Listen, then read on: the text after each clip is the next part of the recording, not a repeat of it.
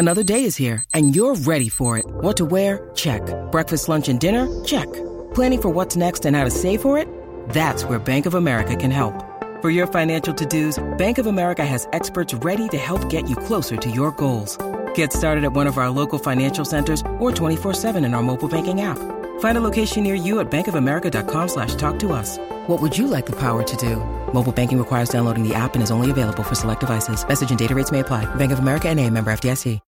When you need mealtime inspiration, it's worth shopping Kroger, where you'll find over 30,000 mouth-watering choices that excite your inner foodie. And no matter what tasty choice you make, you'll enjoy our everyday low prices, plus extra ways to save, like digital coupons worth over $600 each week. You can also save up to $1 off per gallon at the pump with fuel points. More savings and more inspiring flavors make shopping Kroger worth it every time. Kroger, fresh for everyone. Fuel restrictions apply. TCL is a proud sponsor of the Score North Studios. Enjoy more of the things you love with TCL. Get in the know. Non-stop Vikings talk. It's Purple Daily on Score North and ScoreNorth.com. You know, it's the love for me still here in Minnesota. And you know, all I've been seeing is nothing but positive. So, you know, to all the Viking fans and, you know, just coming to that Metrodome, pull your 84 jerseys out, man. I think this is going to be a fun ride. It felt good to be out there today. You know, I've watched these guys from afar. Williams brothers, Brett, I mean, you name it. Hutchinson, McKinney. I've watched this team. I've paid attention to the team and the success they've had over the years. And, you know, by bringing me back here, I just want to, you know, see if we can get this thing done. So I know we take it one game at a time. And, you know, they came up one game short last year. So, you know, hopefully no one's in this organization looking at the bigger picture because, you know, this Monday night we have the New York Jets. So we take it one game at a time and see what happens at the end of the season. Hey, folks. Welcome back to the podcast that we've been waiting to tell for about 10 years now. Tales from 2010. Viking season like no other. Joining me is Judd Zulgad, who was with me in the trenches on the beat that season, our producer Declan Goff. The first episode, of course, we went through all of the drama surrounding Brett Favre, the will he or won't he, once they kidnapped him in Hattiesburg and brought him back, how quickly things went into a downward spiral, not only on the field with his various injuries and inability to kickstart the Vikings offense, but of course off the field with his scandal and sort of the sad demise that led to him basically being crushed into the frozen TCF Bank Stadium turf to end a 20-year storied career with a concussion. But now we move on to the other great personnel debacle, demarcation in franchise history, if it were, the reacquisition of all-time great disruptor and pass catcher and game breaker Randy Moss, and the quick demise, that acquisition, how quickly that fell apart, and also the ramifications for signing him, what led to the signing, and also what led to his departure and how his departure planted the seeds for Brad Childress's firing, and how that may ultimately should it hang over Randy Moss's legacy, both in Minnesota and as an NFL receiver. So we're calling this episode Pull Your 84 Jerseys Out and then put them right back in. Judd? That's very, very fair. Yep. As much excitement as I've seen about probably the return of a player / non-game actually in this town, Murph. And as soon as that excitement started, the balloon basically got popped. It was just very, very fitting for 2010 that the Randy Moss situation that we're about to go through unfolded like it did, I'd say. So to set it up, if folks do remember, the Vikings started out 0-2 that season despite getting Favre back. They lost on the road to Super Bowl champ New Orleans, sort of, you know, Buckner walking back into Shea almost a little bit for those Sounders fans. It was the Vikings going back into the Superdome so quickly after that NFC Championship game loss. Didn't get it together offensively, looked even worse in their home opener week 2 against the Miami Dolphins. Suddenly they're 0-2, and Sidney Rice, who was injured in that NFC Championship game, decides to put off surgery on a hip throughout the offseason, didn't participate in offseason activities, comes to training camp and is on the reserve list. And it becomes pretty clear early in the fall that he may not be back, certainly not in the first half of the season. And if not, he's not going to be able to make an impact. Would he be the same receiver? Right. And Percy Harvin was also having migraine issues at this point. The Vikings really didn't have any kind of receiving threat for the soon-to-be 41-year-old Brett Favre to even have options downfield. Was this a panic move to go out and trade for Randy Moss, or was it a move of necessity that in retrospect they had to make? Well, I'd say the trade for Moss, Murph, in and of itself was a panic move, and here's why. So the Vikings knew going into training camp that that he should have had surgery. He elected not to.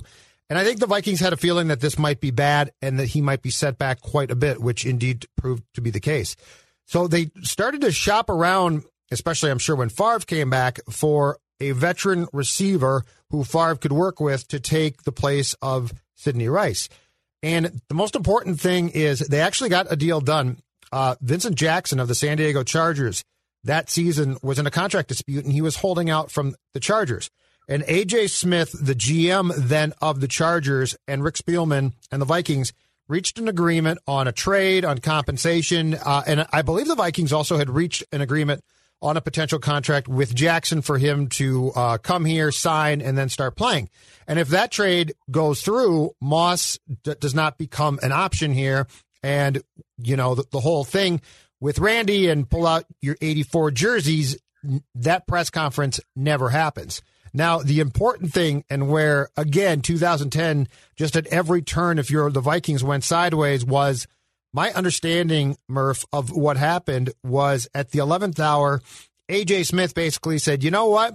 Screw Vincent Jackson. I'm going to squat on his rights. I'm not going to trade him, not because I don't like the Vikings deal, because I think the agreement was in place, but because I'm not going to be bullied into trading a player who does not want to play for my team.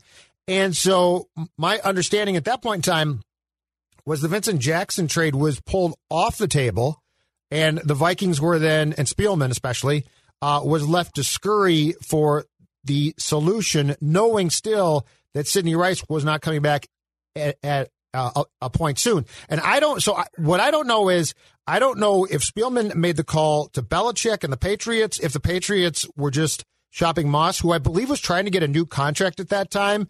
And the Patriots basically said, you know what, he's played well, but he's declining. We're not going to pay him. But long story short, the Vikings, I believe, next turn was to the Patriots, and that's where the Moss deal, the ball started to roll on that after Jackson became a player that the Chargers were going to trade and then decided they weren't going to trade him. So what happens is the Vikings they end up beating the Lions at home, imagine that, to stop bleeding. They go into their early bye at 1-2. So during the bye, word leaks out of it didn't really leak out. It came gushing out of New England. You're right. Randy Moss had been upset that he wasn't getting a contract extension from the Patriots. He ends up having the first of a couple of monumental press conferences that season where he says after a Monday night, I don't know if it was a loss or a win to the Dolphins, but basically said, I don't think they want me here anymore. I'm not sure I want to be here anymore. And that didn't take long for Bill Belichick to realize, you know what? We're going to biopsy this. We're going to get rid of the cancer and we're going to move on. And lo and behold, they found themselves some huckleberries over in the land of 10,000 desperations. The Vikings needed a downfield threat.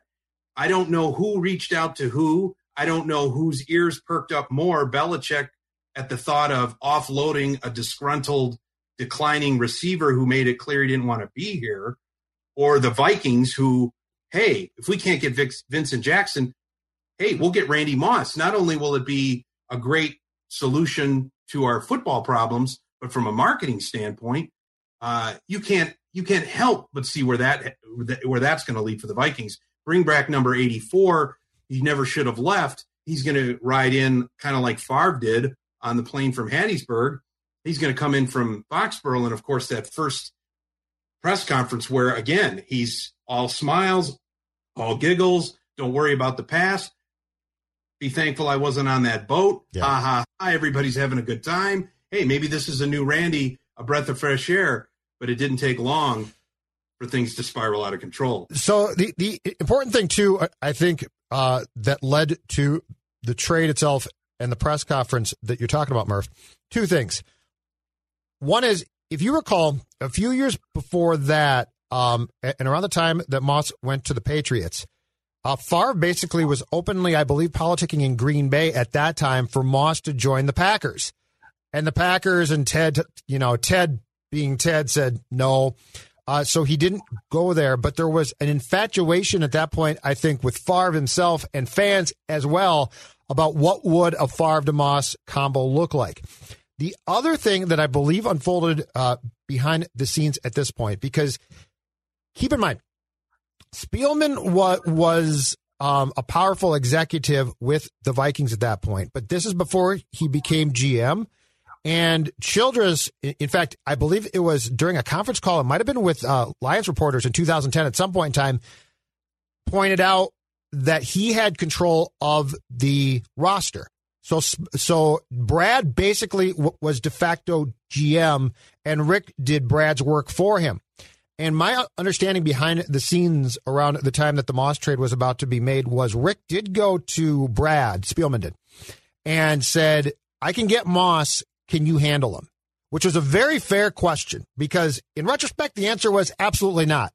But I think the Vikings were panicked, they were struggling, and I think the feeling was Brett Favre and Moss would form this, potentially unstoppable duo.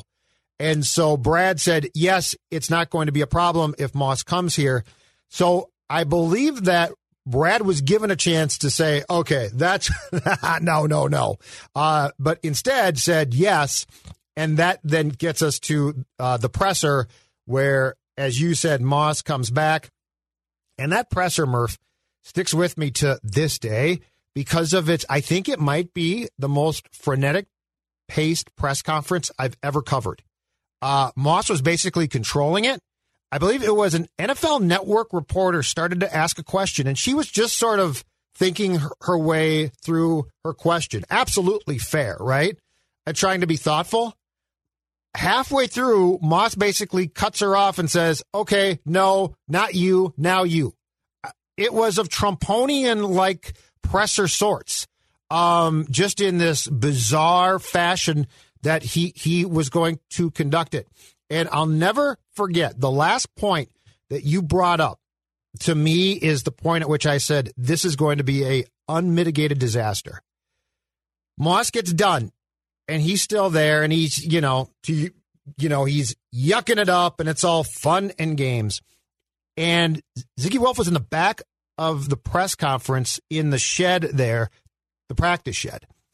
And he's watching it, and, in typical fashion, he's absolutely thrilled, right? They got Randy Moss back, and he's thinking to himself, ticket sales and jersey sales. And Moss's last words, as I recall, into the microphone that day were, y'all lucky I wasn't on that boat. And keep in mind, so Moss was gone by the time that the Love Boat cruise happened.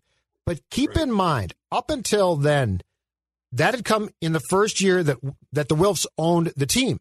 And it had been among the biggest blemishes and embarrassments. Like, I think the Wilfs thought, we are buying the New York Giants. And instead you get, what's the equivalent at that time in 2005 of the Three Stooges, right? Yeah, a pontoon full of felons. Yeah, exactly. And I'll never forget, I looked back when Randy said that. And Ziggy is laughing uproariously how funny this comment about the boat was. And I thought to myself, you've got nobody in this building that can handle this guy. And 5 years before, you would have traded him for saying that. And that was the first time I thought, there's no control here. Like, this is, you have basically put the train on the tracks, and you have no way to stop it. And not even up to Ziggy or Brad Childress can anybody contain this guy. Well, and it should be noted, too, in the chronology of all this, as I had gone back and read the clips, it was a couple of weeks later, before they decided to cut him, before Childress did decide to cut him, there were some reports out of New England And on some of the pregame network pregame shows, I believe Charlie Casserly was the one who broke this, that said one of the reasons the Patriots got rid of Moss is that he and Tom Brady got into a wrestling match, a shoving match that turned into a wrestling match in the Patriots locker room because Brady had challenged him in his work ethic and made some reference to whatever beard that Moss had at the time, said, hey, why don't you clean yourself up? And this was during the time when Brady had his floppy, he was just starting to date Giselle, I believe, and was getting his mop top, his keeping going, and he had his flop top going. Yeah.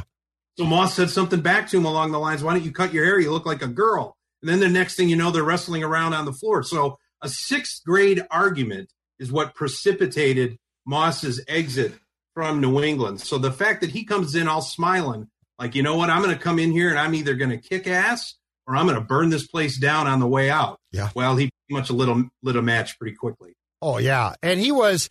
I think that the thing that the Vikings didn't know, and I think the thing that Belichick and the Patriots probably had caught onto was when Randy being Randy skill-wise on the field went, Murph, it went. Because the guy that we saw here was a shell of the guy that had thrilled fans from, 98 to 2004. And so the guy that we saw for a month here certainly could still play. I'm not saying he couldn't play, but the baggage was way too much. Like, he needed to dial it back a ton, and I think he actually increased it. And he increased it in part because he and Favre had zero checks and balances. I was told that at some point in time in the offensive meetings that Favre and Moss would essentially sit there as the game plan was being discussed or installed or talked about and would just laugh because they thought it was just stupid. And they were probably right, but that's still a problem. And then he infected Percy. This was, I think it's safe to say that in the course, Brian, of both our careers, we will never see a player again behind the scenes do as much damage on and off a field or court or ice as Moss did in such a short period of time. In a short period of time. Yeah, one month. It was a move made 28 days. Yeah. I mean, not to belittle rehab, but I mean, there's probably a reason 28 days has an impact as far as people trying to clean themselves up. In 28 days, Randy Moss took this franchise on a ride that it hasn't really experienced since, in terms of two veteran players and a coach that ended up losing control of those veteran players and ultimately losing his job. Declan, I wanted to ask you, where exactly were you in 2010, and what did it mean to you to hear that Randy Moss was coming back to Minnesota? So in 2010, in October of 20, I was a senior in high school. So I am living out my days and confused dreams. Yeah, the glory years. I mean, seriously, this was peak. This is peaking in life, right? Everyone says they peak in high school. I did not. However, it's senior year in high school, very formidable memories. And I mean, I had been a Vikings fan. Like, my earliest Vikings memory is, unfortunately, the 2000 season, which was 41 Donut. So that's the first season I truly remember just from my youth, which is a great starting point, right?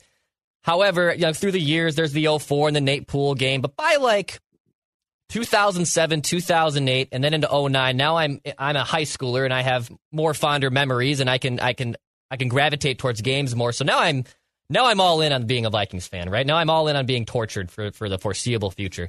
And in 2009 was such a fun, magical year. Getting Favre, is he going to come? Is he not going to come here? And then for them to lose them the way they did in the NFC Championship game, that one probably stung more than obviously 41 Donut, and even 2017 with Case Keenum, just because of how truly close it was to happening. I mean, they were on the doorstep of going to a Super Bowl. And when they lost, I remember I was watching it at my neighbor's, and then I walked home, and I didn't even say a word. My mom asked, I remember did they win? Because she wasn't watching the game, and I didn't say a word. And I went upstairs, I took a shower, and I went to bed. I didn't say a single word to her because I was so heartbroken over the loss. So to bring it full circle into 2010, obviously I'm all aboard. They're going to run it back. What could go wrong? Seriously, what could go wrong? Even they go 0-2, and I'm still thinking, it's 0-2. week 2 of the season. I'm not worried about this. This should be fine. They get a easy, lousy win against the Lions. They're going to the bye. All right, this will be okay. And then I'm getting out of school one day, and I can't remember if this was a Friday or not. I feel like it was a Friday because of how exciting it was. But the Twins were about to start game 1 of the ALDS, and we're in the parking lot. We're actually in the Dunning parking lot. I went to St. Paul Central, so I was in a rec center parking lot, which was right next to my high school where we all parked our cars. And this was the day and age where smartphones weren't totally around yet, but they were slowly getting around. But some friends started like freaking out, going, oh my God, did you see the news? And I'm thinking, like, what the hell happened? And they're like, the Vikings got Randy Moss. And I couldn't believe it. And for the next 10, 15 minutes in the parking lot, we're all glued to our phones trying to get on the crappiest of internet to confirm if Randy Moss is coming back to the Vikings. I mean, this was an insane moment. And for him to finally come here and the excitement that was after, going to the bye with a stronger win and the season's going to get turned around, I was all in. I was looking for Randy Moss jerseys. I thought this was going to be the best thing ever. And it turned out to be one of the most disastrous and roller coaster months of my life with both the Vikings and the Twins getting swept in the ALDS. It was homecoming time around senior year of high school, so there's a lot of emotions there. I strongly believe that October of 2010 is still one of the craziest months of my life, and I'm now 28, and it's been 10 years since then. Do you recall how that story broke? The best part about it is that story broke. So Bill Simmons got a tip that trade was going to be made, that Moss was going from the Patriots, his hometown team, basically, to the Vikings, Murph. And to Declan's point, it's 2010. So Simmons, who worked at ESPN at the time, trying to be a good employee, was going to tip off Schefter and say, hey, this trade is going down, make some phone calls. But because it's 2010, he tried to, I believe, DM him on Twitter and accidentally tweeted it out to everybody. And then I believe officially the story was broken by Jay Glazer, because I was in Britt's Pub and I saw a crawl saying Randy Moss, and I had in the afternoon, Judd? I had no clue. No, it was like 5 p.m. I recall it being happy hour. I was in Britt's and the crawl, and I'm like, oh my God, I got to go home. But 2010 technology. Simmons thought he was DMing Schefter and accidentally tweeted it out for the world to see. So the what was supposed to be a private message to Schefter was basically tweeted out. That's a very 2010 story. Because that probably doesn't happen now, right? Like now the technologies probably sound where you wouldn't accidentally DM and put it out for the world on Twitter to find out. No, that story would have been easily backdoored. Schefter would have broken it. It would have been the trickle down as we all usually see, or maybe Glazer as well. But those guys are still, the NFL's a rigged game. Let's put it that way. News breaks, which is fine. Yeah, that's how it works. Downhill. That's just how it works. It's funny you bring up the timeline, Declan, because in looking this up, you weren't wrong. It wasn't a Friday. You were wrong. It was a Wednesday, I think, when the story broke. His press conference was Thursday. They played Monday night in the Meadowlands. They were off on Wednesday. That's right. Game 1 was, you're right, it broke on the off day. Game 1 of the ALDS, Twins-Yankees, first playoff game at Target Field, was Wednesday night. Thursday night, they fell down 2-0, flew to New York, and were basically eliminated Saturday night. That's what it was. Everybody was in town covering that, ended up going over to the Meadowlands on Monday to cover those stories as well. That's why I remember that, too. It was a very compressed time period, but a lot of headlines going on at that point. So, yes, as we mentioned, Moss makes his debut on Monday night. So much going on, not only in the Twin Cities, but just around the Vikings. Again, Moss is acquired. They have his reintroductory press conference on Thursday. Get your 84 jerseys out. Twins are, and either that day or I believe it was Friday, Deadspin breaks the Brett Favre sexting photos and messages and voicemails to Jen Sturger. That is all hanging over the team's head as they go, by the way, to the Meadowlands to play the Jets on Monday Night Football. Favre throws his 500th career touchdown pass to Randy Moss in the third quarter, starting a comeback that didn't quite make it. Favre ends up getting elbow tendonitis. Moss is in the locker room. I remember approaching him for an interview at about 1:30 in the morning, just saying, "Hey, Randy, you got a few minutes to talk." And he all of a sudden was like, "I ain't talking today. I ain't talking at all." Like, really? You're not going to talk? He goes, "You got a problem with that?" I go, "Well, I do, but so do all the fans in Minnesota." He says, "I'm not talking." Well, he eventually did talk later after Brett Favre's infamous bowels of Meadowlands Stadium tabloid journalism. Why are you sending pictures of your nether regions to Jen Sturger news conference? Randy Moss did eventually open up. However, he did not talk again to the Minnesota media, which of course leads to another story at the end of the month in Foxborough, another monumental genre-breaking press conference. But until that time, the Vikings eventually beat Dallas at home. They go to Green Bay. They were kind of mistake-prone. They didn't play very well, but Moss isn't a factor much at all. And this is leading up to, on Halloween, the return of Randy Moss to Foxborough, Judd. And what do you remember about that? Well, actually, to go back to the games before that too, Murph, that Cowboys game was supposed to be a huge deal because it was Moss's first game at the Metrodome after the trade. It was the Cowboys who had, passed up on Moss when Jerry Jones had told him back in 98 that he was going to draft him. And so everyone was excited. And then you lose the game that you're talking about to the Jets. And now it's like, bubble has been burst. And I remember that game against Dallas feeling like before the Jets lost that the buildup to that game was going to be enormous. And then it was big, but it was not as big as we expected.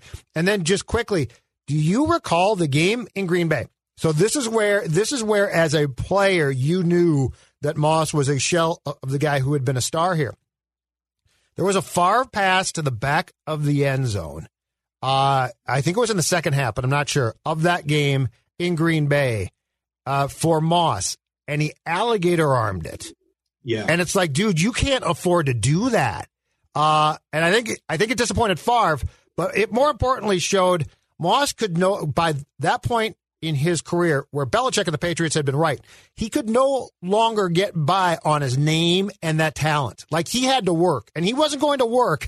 And he certainly was not going to get drilled in the back of the end zone on a Favre pass.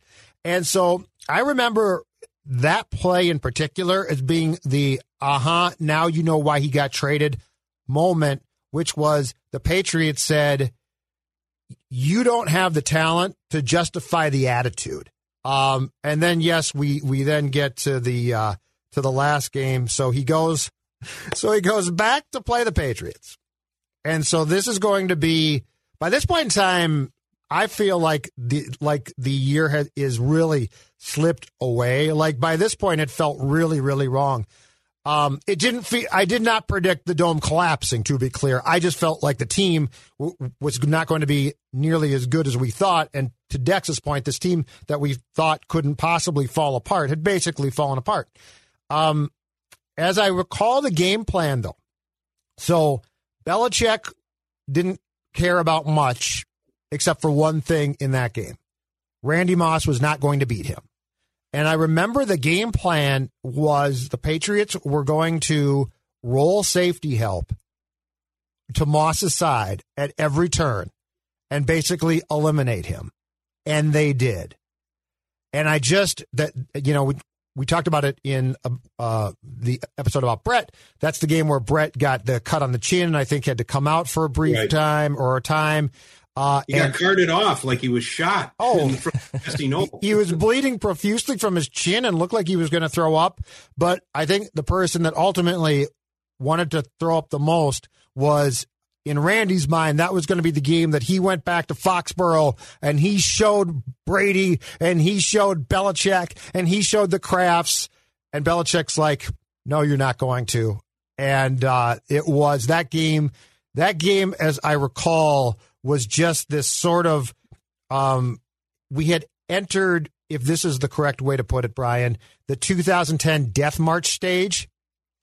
Like, it wasn't completely off the tracks yet, but that game was just, oh boy, Randy Moss didn't do anything. You can smell the rot. Yes, exactly right. That's well put. The eggs were wasting. Well, wait, you mentioned Moss's work ethic, which came under question in New England. We were lucky enough to have Chad Greenway come on and talk to us for a while about this season in its entirety, which you folks will be able to see Judd and I's interview with him at the back end of this podcast. But he brought up an interesting point, too, which was the very first practice in the Winter Park Fieldhouse. Randy Moss comes out there, and a lot of the guys were like, well, let's take a look at this future Hall of Famer and see him in action. Chad Greenway grew up in South Dakota. He kind of worshiped the Vikings and certainly was a fan of Randy Moss.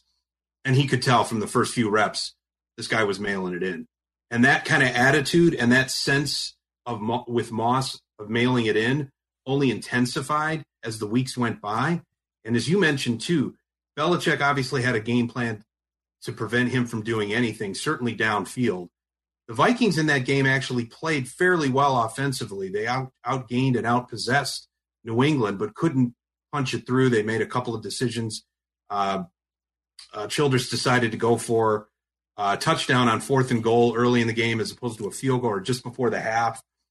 And at the end of the game, as legend has it, Randy Moss comes into the locker room, sees Mark and Ziggy Wilf standing right there and says, you all got to get yourself another coach because this ain't working. And sure enough, we're all in the locker room again. He hasn't talked publicly since 3 weeks earlier, post-game in New York. The NFL had fined him, I think, $25,000 for refusing to cooperate with the media. Yep. So we kind of gathered around his locker wondering, all right, what's Randy going to say about his return to Foxborough? And he goes, you don't need to talk to me here. I'm going to the podium. So, wow, this is going to be interesting. So we get down to the podium. Everybody takes a seat. Here comes Randy Moss in a black fitted Boston Red Sox hat, the microphone, says, I'm not going to take any questions because you all find me. I'm going to have my own press conference. Here I go. From now on, I'm going to ask and answer my own questions. A beautiful 5-minute monologue in which you would have thought he was giving his induction speech into the Patriots Hall of Fame. Yes. How great Coach Bill Belichick was, how much of a brother Tom Brady was, how much he loved everybody in Foxborough, wished them all well, didn't say anything about the Vikings, anything about his performance, or take a single question and march back off to the bus. And within 24 hours, he was no longer a Minnesota Viking. I'm going to go ahead and say this. I think I said something a couple weeks ago. Look, I got fined $25,000 for not talking to you all. And me personally, I really don't care. But at the same time, I do ask questions. Answer questions throughout the week. But for the league to fine me $25,000, I'm not going to answer any more questions for the rest of this year. If it's going to be an interview, I'm going to conduct it. So I'll answer my own questions, ask myself the questions, then give y'all the answers. So from here on out, I'm not answering any more questions for the rest of this season. And enough said of that. Yeah, so he was, and I think the story that I've heard from that postgame, too, was I think it was it you and Chip Scoggins? It was Chip Scoggins, someone from the Pioneer Press, and a few people waiting for Moss, as he ordinarily did when he talked, to talk at his locker or being on guard in case he did talk. And, yeah, Moss, so it was the Star Tribune, the Pioneer Press, and probably AP and a couple of national folks were standing there. And Moss starts to put his jeans on and said, y'all don't need to watch a grown man get dressed. I'm going to the podium. And I think it was, if I'm not mistaken, Jeff Anderson from the Vikings PR department said he just shook his head and said, oh, my God, because they knew this was going to be a disaster. Like they knew. And Moss then comes through the door. And I remember, I think Childress had talked, and I want to say Favre had talked. And so at that point in time, those of us who were in the main press conference room for the Vikings that day, we're going to go back into the locker room to talk to players who were still stragglers. And I remember it was a side door, small room, and I think it was a long room, but small. And Moss comes shuffling in with a purpose. And I just thought to myself, okay, now it's on. Because there's no way that this guy, of all people, was going to give a podium presser after a bad game for him.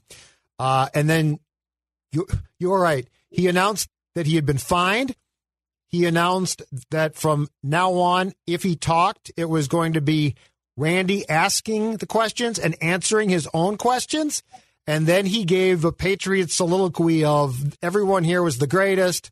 But to back up, too, so that week had been the week of the caterer on Friday, right? Where Moss... I was going to get into that, too, yes. Right. So they got done with practice. And every Friday at that time, the players had picked a local catering service to deliver food to the locker room.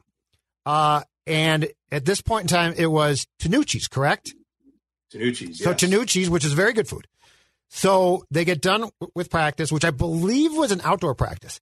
They get into the locker room, and right before we're allowed access, Moss walks in. I don't know if he tried the food. I think he just looked at the food, and that was the line, "I wouldn't feed this to my dogs." And he basically MF'd the food and the caterers, I think. Yeah, so what it was, this is Friday, October 29th. As you said, every Friday, a local caterer would bring in food for the guys to eat after their final practice.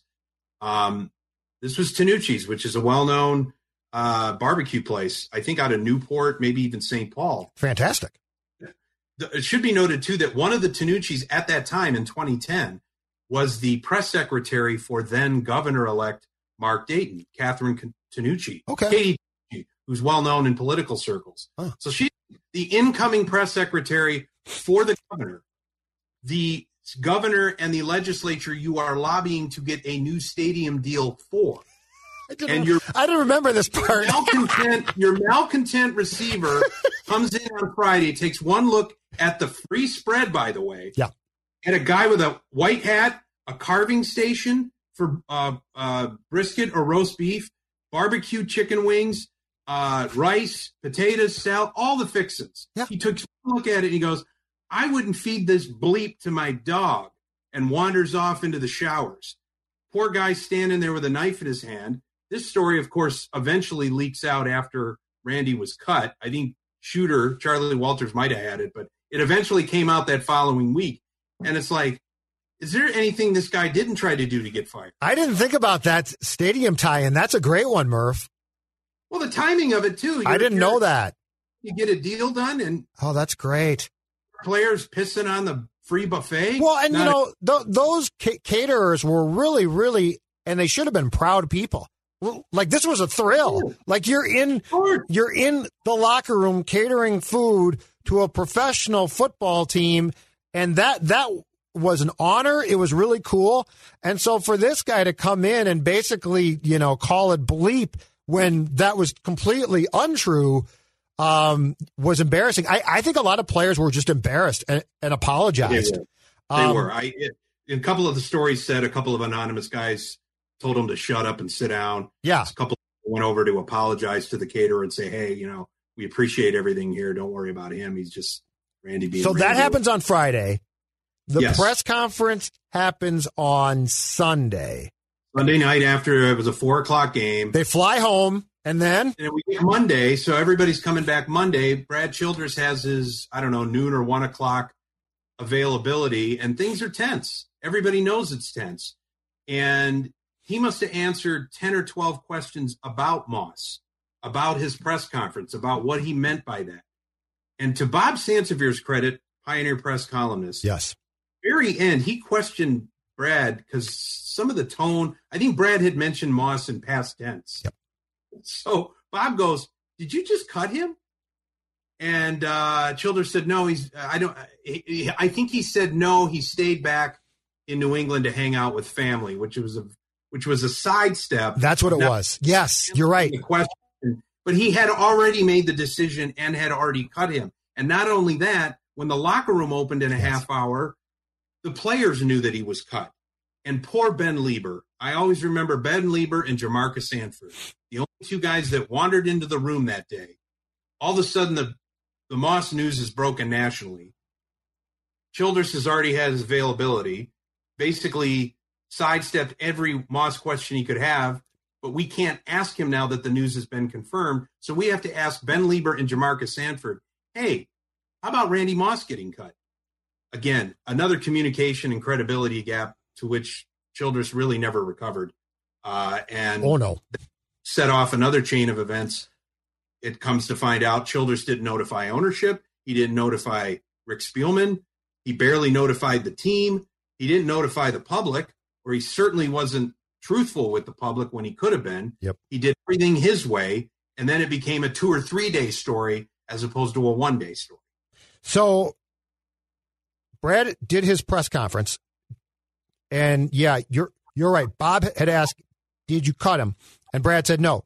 So then the timeline is we go back to our media room, which was across the street at the time in Eden Prairie. Yeah.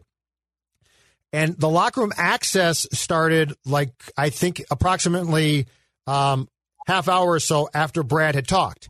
So right. we're cooling our jets in the media room. And as I recall, NFL Network, I think, was the first to report that indeed that they had gotten a tip that Moss had been waived or let go by the Vikings. And so now we're all like, okay, because you could you knew something was weird. I didn't know that. And so now it's out, at least from a credible report, that Moss has been let go. And then to your point, we go back across the street to the locker room at Winter Park. And I remember Bennett was distributing, I want to say, Players Association flyers onto the stools for the next practice day, which was going to be on Wednesday. And we pulled him aside and just basically said, you got to tell us, did Moss get cut? And he said, yes, he did. Brad told us. In fact, and Brad had met with the players before he had met with us. So I believe that he has said he cut him, told the players he's gone, told the players don't say a word, lied to us. And then I've been told in hindsight, or in retrospect, I should say, Murph, after that Brad was furious that Lieber didn't cover for him. And I don't know if Brad thought he was going to call the Wilfs and try and explain this. Like, you can't reobtain Randy Moss and cut him and not be in trouble. But that Ben actually got chewed out then because Childress was furious that Ben had confirmed basically that Brad was lying. The other thing, though, that's important is it was reported, I think, but it's been speculated on quite a bit that the meltdown in the Winter Park locker room about the catering got Moss cut. Brad didn't care one bit. What got him cut was what you said, which is being, I think he and Fahu Tahi in Foxborough were the first two players after the Patriots lost into the locker room. And when he looked at the Wilfs, and just as importantly, the Wilfs' friends, because the Wilfs take great pride in bringing their friends post-game, win or lose, into the locker room, when he looked at them and said, y'all better get yourself a new bleeping coach because this guy don't know what he's bleeping doing. That's when that got back to Brad. That's when Brad decided, I'm going to cut him. So the catering thing, while despicable, was not what got Moss jettisoned. What got him cut was basically embarrassing Childress to the owners. And what I think undercut Childress so many times was his control freak mentality, which was, I'm going to handle this. I'm going to handle it in my way. I'm going to try to contain it. And in doing so, he created 4 or 5 other problems, which was he lost credibility with the media, which isn't a huge deal generally. But he had also done this back in August when they flew the 3 guys down to Mississippi to fetch Moss, when Hutchinson and Jared Allen and Ryan Longwell were gone. And he sent his assistant coaches out to the podium to essentially lie, deflect, obfuscate. And we didn't have, we weren't going to have that. We pinned him down like it was a Watergate press conference. What did the president know and when did he know it? And it became obvious these 3 guys, which the whole world already knew because of national leaks, that they were on a plane coming back from Hattiesburg. But instead of being a leader, he sends his underlings out to do the dirty work, and they either fumble it or they don't want to do it, and they're not going to carry his water, which Ben Lieber wasn't going to do because he was a stand-up guy. Mm-hmm. So he loses credibility with the media. He loses credibility with the public. He loses credibility with his players. He loses credibility with his ownership because he decided not to tell them about this unilateral Yes. decision that they may want to know Yeah. before finding it out publicly. And you could tell from that day on, Brad Childress was a dead man walking. Yes. Unless they were somehow to rip off 10 straight wins, which wasn't going to happen. Brad Childress's days were numbered. And what we're going to pivot now into the Childress watch. Moss was here for 28 days. Brad barely made it 20 more days beyond that Moss cutting before his demise came the day after a 31-3 loss, I guess, at the Metrodome. I'm looking here. They ended up beating, bear with me here. They ended up beating Arizona in overtime at home. Yes. Then went to Chicago and lost 27-13 on November 14th. So now you're into week 11. Yep. They are 3-6 with the home game against the Green Bay Packers. Yep. There was a sense that he was coaching for his job, and their performance that day was probably the worst of the season in terms of they weren't in the game. The crowd was surly. Childress was clearly losing his grip, and I distinctly remember Ray Edwards and Chris Cook getting into a fight on the sidelines after some play that was made or some play Chris Cook didn't make, which was par for the course for him back secondary. That was the story of Chris Cook, yes. And they were chanting "Fire Childress" at the Metrodome. I mean, I'm surprised he made it to the podium post-game on Sunday, but by Monday morning, the inevitable happened, and Brad Childress was no longer the head coach of the Minnesota Vikings. When I got drafted by Minnesota, and I think I said this a couple weeks ago, I felt obligated to trying to bring a Super Bowl to Minnesota. And, you know, this season's still not over. Do I know what next season and the future is going to bring? No, I do not. But all I can say is, man, it's a lot of work that we leave on the field each day. It's a lot of film study that we leave in that room each day. I know how hard these guys work here in New England, and the only thing that I really tried to do is take what the best coach in football history has brought upon me, or the knowledge that he's given me about the game of football, and I tried to just sprinkle it off, you know, to the guys the best way I know how. So, you know, I'm going to go ahead and end this interview. You know, I have my family to see. Definitely down that we lost this game because I didn't really expect for us to lose this game, knowing that, you know, we had a few things that we had to clean up. But like I said, they played a good game. I wish we could have had that 3 at the end of the half. Maybe it could have been different, maybe not. But, you know, I don't know how many more times I'm going to be up here in New England. But I'm going to leave the New England Patriots, Coach Belichick, man, with a salute, man. I love you guys. I miss you. I'm out. Randy Moss, though, man, what a 28 days. What a 28 days that was. That was, again, I will flat out say this. You will never see a more destructive path of an athlete in such a short time as what Moss did. And the last thing, too, is, and Chad touches on this as well, don't discount the impact in a negative fashion that he had on Percy Harvin, who had come here a marvelous talent, a little bit troubled. I mean, he was not perfect, but a huge talent, huge upside, had fallen to what, because of character concerns, the 22nd pick, I believe, in the 2009 draft, where he proved to be an absolute steal, at least, Murph, for his rookie season. And Harvin worshiped the ground on which Moss walked.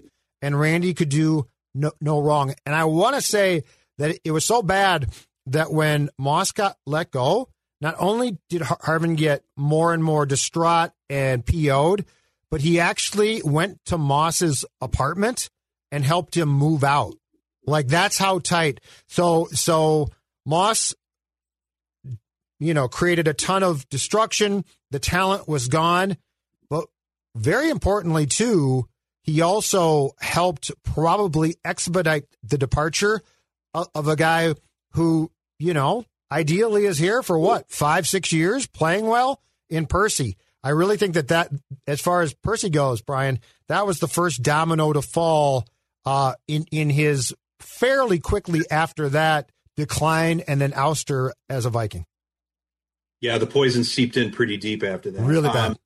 I'll just ask both of you, and then we can cut this topic off. Judd in particular, but I'd be curious, Declan, what you have to say about this too. Now, we're 10 years removed from this, obviously. Randy Moss's legacy as a Minnesota Viking. what percentage does 2010 play into that? And the farther away we get from it, I mean, he has to own some of his behavior. No question about that. Of course. But it's the impact that he had on this market from 98 to 2004. Does any of that get diminished because of the failed experiment of 2010? In my opinion, absolutely not, because when he got here, he helped change, I think, how the sport operates as far as offensively, as far as the passing game. He took the Viking. So the last regular season home game in 1997 at the Metrodome, Brian, was against the Colts. It was and will be the last game to be blacked out in this market.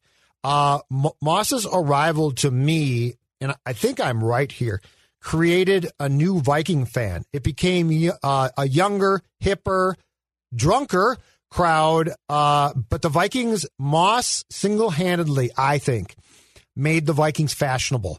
And that fan base now is aging, so it's not young now, but, still drinking, though, I bet. Basically, absolutely. But I really think that the fan base that was the hardcore Viking fan through 97 was still largely, or at least partially, the Met Stadium old school crowd.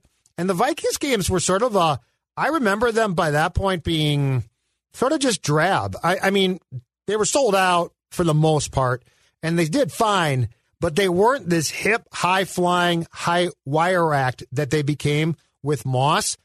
2000, if Randy had come in and had been and was the primary story, so if everything else was clicking and Randy came in and Submarine 2010, I think that's a discussion. But it was it was going so bad, and to what we talked about here, he lasted 28 days. So I really think it's unfair in the big picture to hold Moss too accountable for a really, really bad 1 month stretch when from 98 to 2004. And I'm not saying that this guy didn't have his faults, because he did. I mean, I play when I want to play. His quote to Sid is him. Like, that was 100. There's no BS there. To his last day, Randy decided how he was going to play and when. But that being said, his first stint with the Vikings, he was such a marvelous talent. And personally, to this day, I still don't really like him. But I'll say this for him. It is an absolute crime that 84 is not retired. You can't change the game, not the Vikings, as much as Moss did, and not have your jersey number retired. So I do not, while it's fun to talk about, and while it was certainly a 28-day disaster as far as football goes, I don't, Dex, hold a lot against him, because I take into account his first stint, which had so much brilliance here. Yeah, I don't hold. It doesn't affect his legacy of what he did in his first tenure with the Vikings. I think it's a part of his legacy, and it's obviously a part of the equation and part of the hilarious just month of disaster that we can talk about with it. But I don't think it affects what he did from 98 to 04, and then even what he did with the Patriots too after he left. I think he, like Judd kind of hit it all in the head there. He changed the entire wide receiver position. Do you want to make a case that Jerry Rice is the greatest wide receiver of all time? Sure. Do you want to make a case someone else is? Absolutely. But in terms of the impact of changing a position and changing the game, I don't know if we can ever see a player who's going to be able to do that again. Like Justin Jefferson's off to this great start for the Vikings, and he's been a phenomenal rookie, and he might break records, but he's not changing the position. Like, he's a freak athlete, and he's really, really good at football. Randy Moss changed the complete complexion of how to play wide receiver in the NFL. And in terms of the impact, I would always say that in terms of my lifetime, because I was born in 92, the two guys, if you were talking about who would be like on a Mount Rushmore of the most impactful athletes from my generation, I think it's Moss and Kevin Garnett. And then the remaining two that you put on that Mount Rushmore is completely up to interpretation and whoever you want to put on there. But Moss and KG, for those formidable years from my youth, I mean, just in terms of impact and tenacity and the way fans galvanize towards them, it's not even close. No one else holds a candle. Well, if you want to talk about his lasting impact, too, you only have to have a conversation with my soon-to-be 10-year-old son, Ethan, who never saw Randy Moss play, has heard about Randy Moss. But I heard him about a week or two ago singing this jingle that he had gotten off of YouTube, pull your 84 jerseys back out. Yeah. I'm like, where did you hear that from? He showed me the video, and there's this 4-minute video of Randy Moss highlights. But I think it's called One Clap or whatever. Yeah. But it starts off, the very first line in that is pull your 84 jerseys out. My son knows the impact of Randy Moss. He hasn't seen him play. He may not even liked him. He may have loved him, but he knows who Randy Moss is because of that. And I think that speaks as much as anything to the impact that he had both as a receiver and as a superstar, but also as a major pro athlete and celebrity in this market that, 22 years after he made his debut, a kid that never saw him play can hum his jersey number. Ethan found the good from 2010. Congratulations, Ethan. You found the, you know what? I never thought of that, but if Moss does not get traded back here, that doesn't become the lead to the jingle, right? That does not become a meme. So your son found the positive to 2010 Moss's return. Well, that's a great way to end it on this note. We'll go back. We have one more episode to tackle. We'll talk more about Brad Childress's demise, how that set up Leslie Frazier for a job he wanted all his life, but couldn't imagine the challenges that lay ahead, specifically with Old Man Winter, a decrepit Metrodome, another game in Detroit, and 4 days in Philadelphia that nobody wanted to be there for. So for Judd Zalgott and Declan Goff, this is Brian Murphy. Tune in next time to Tales from 2010, a Vikings season like no other.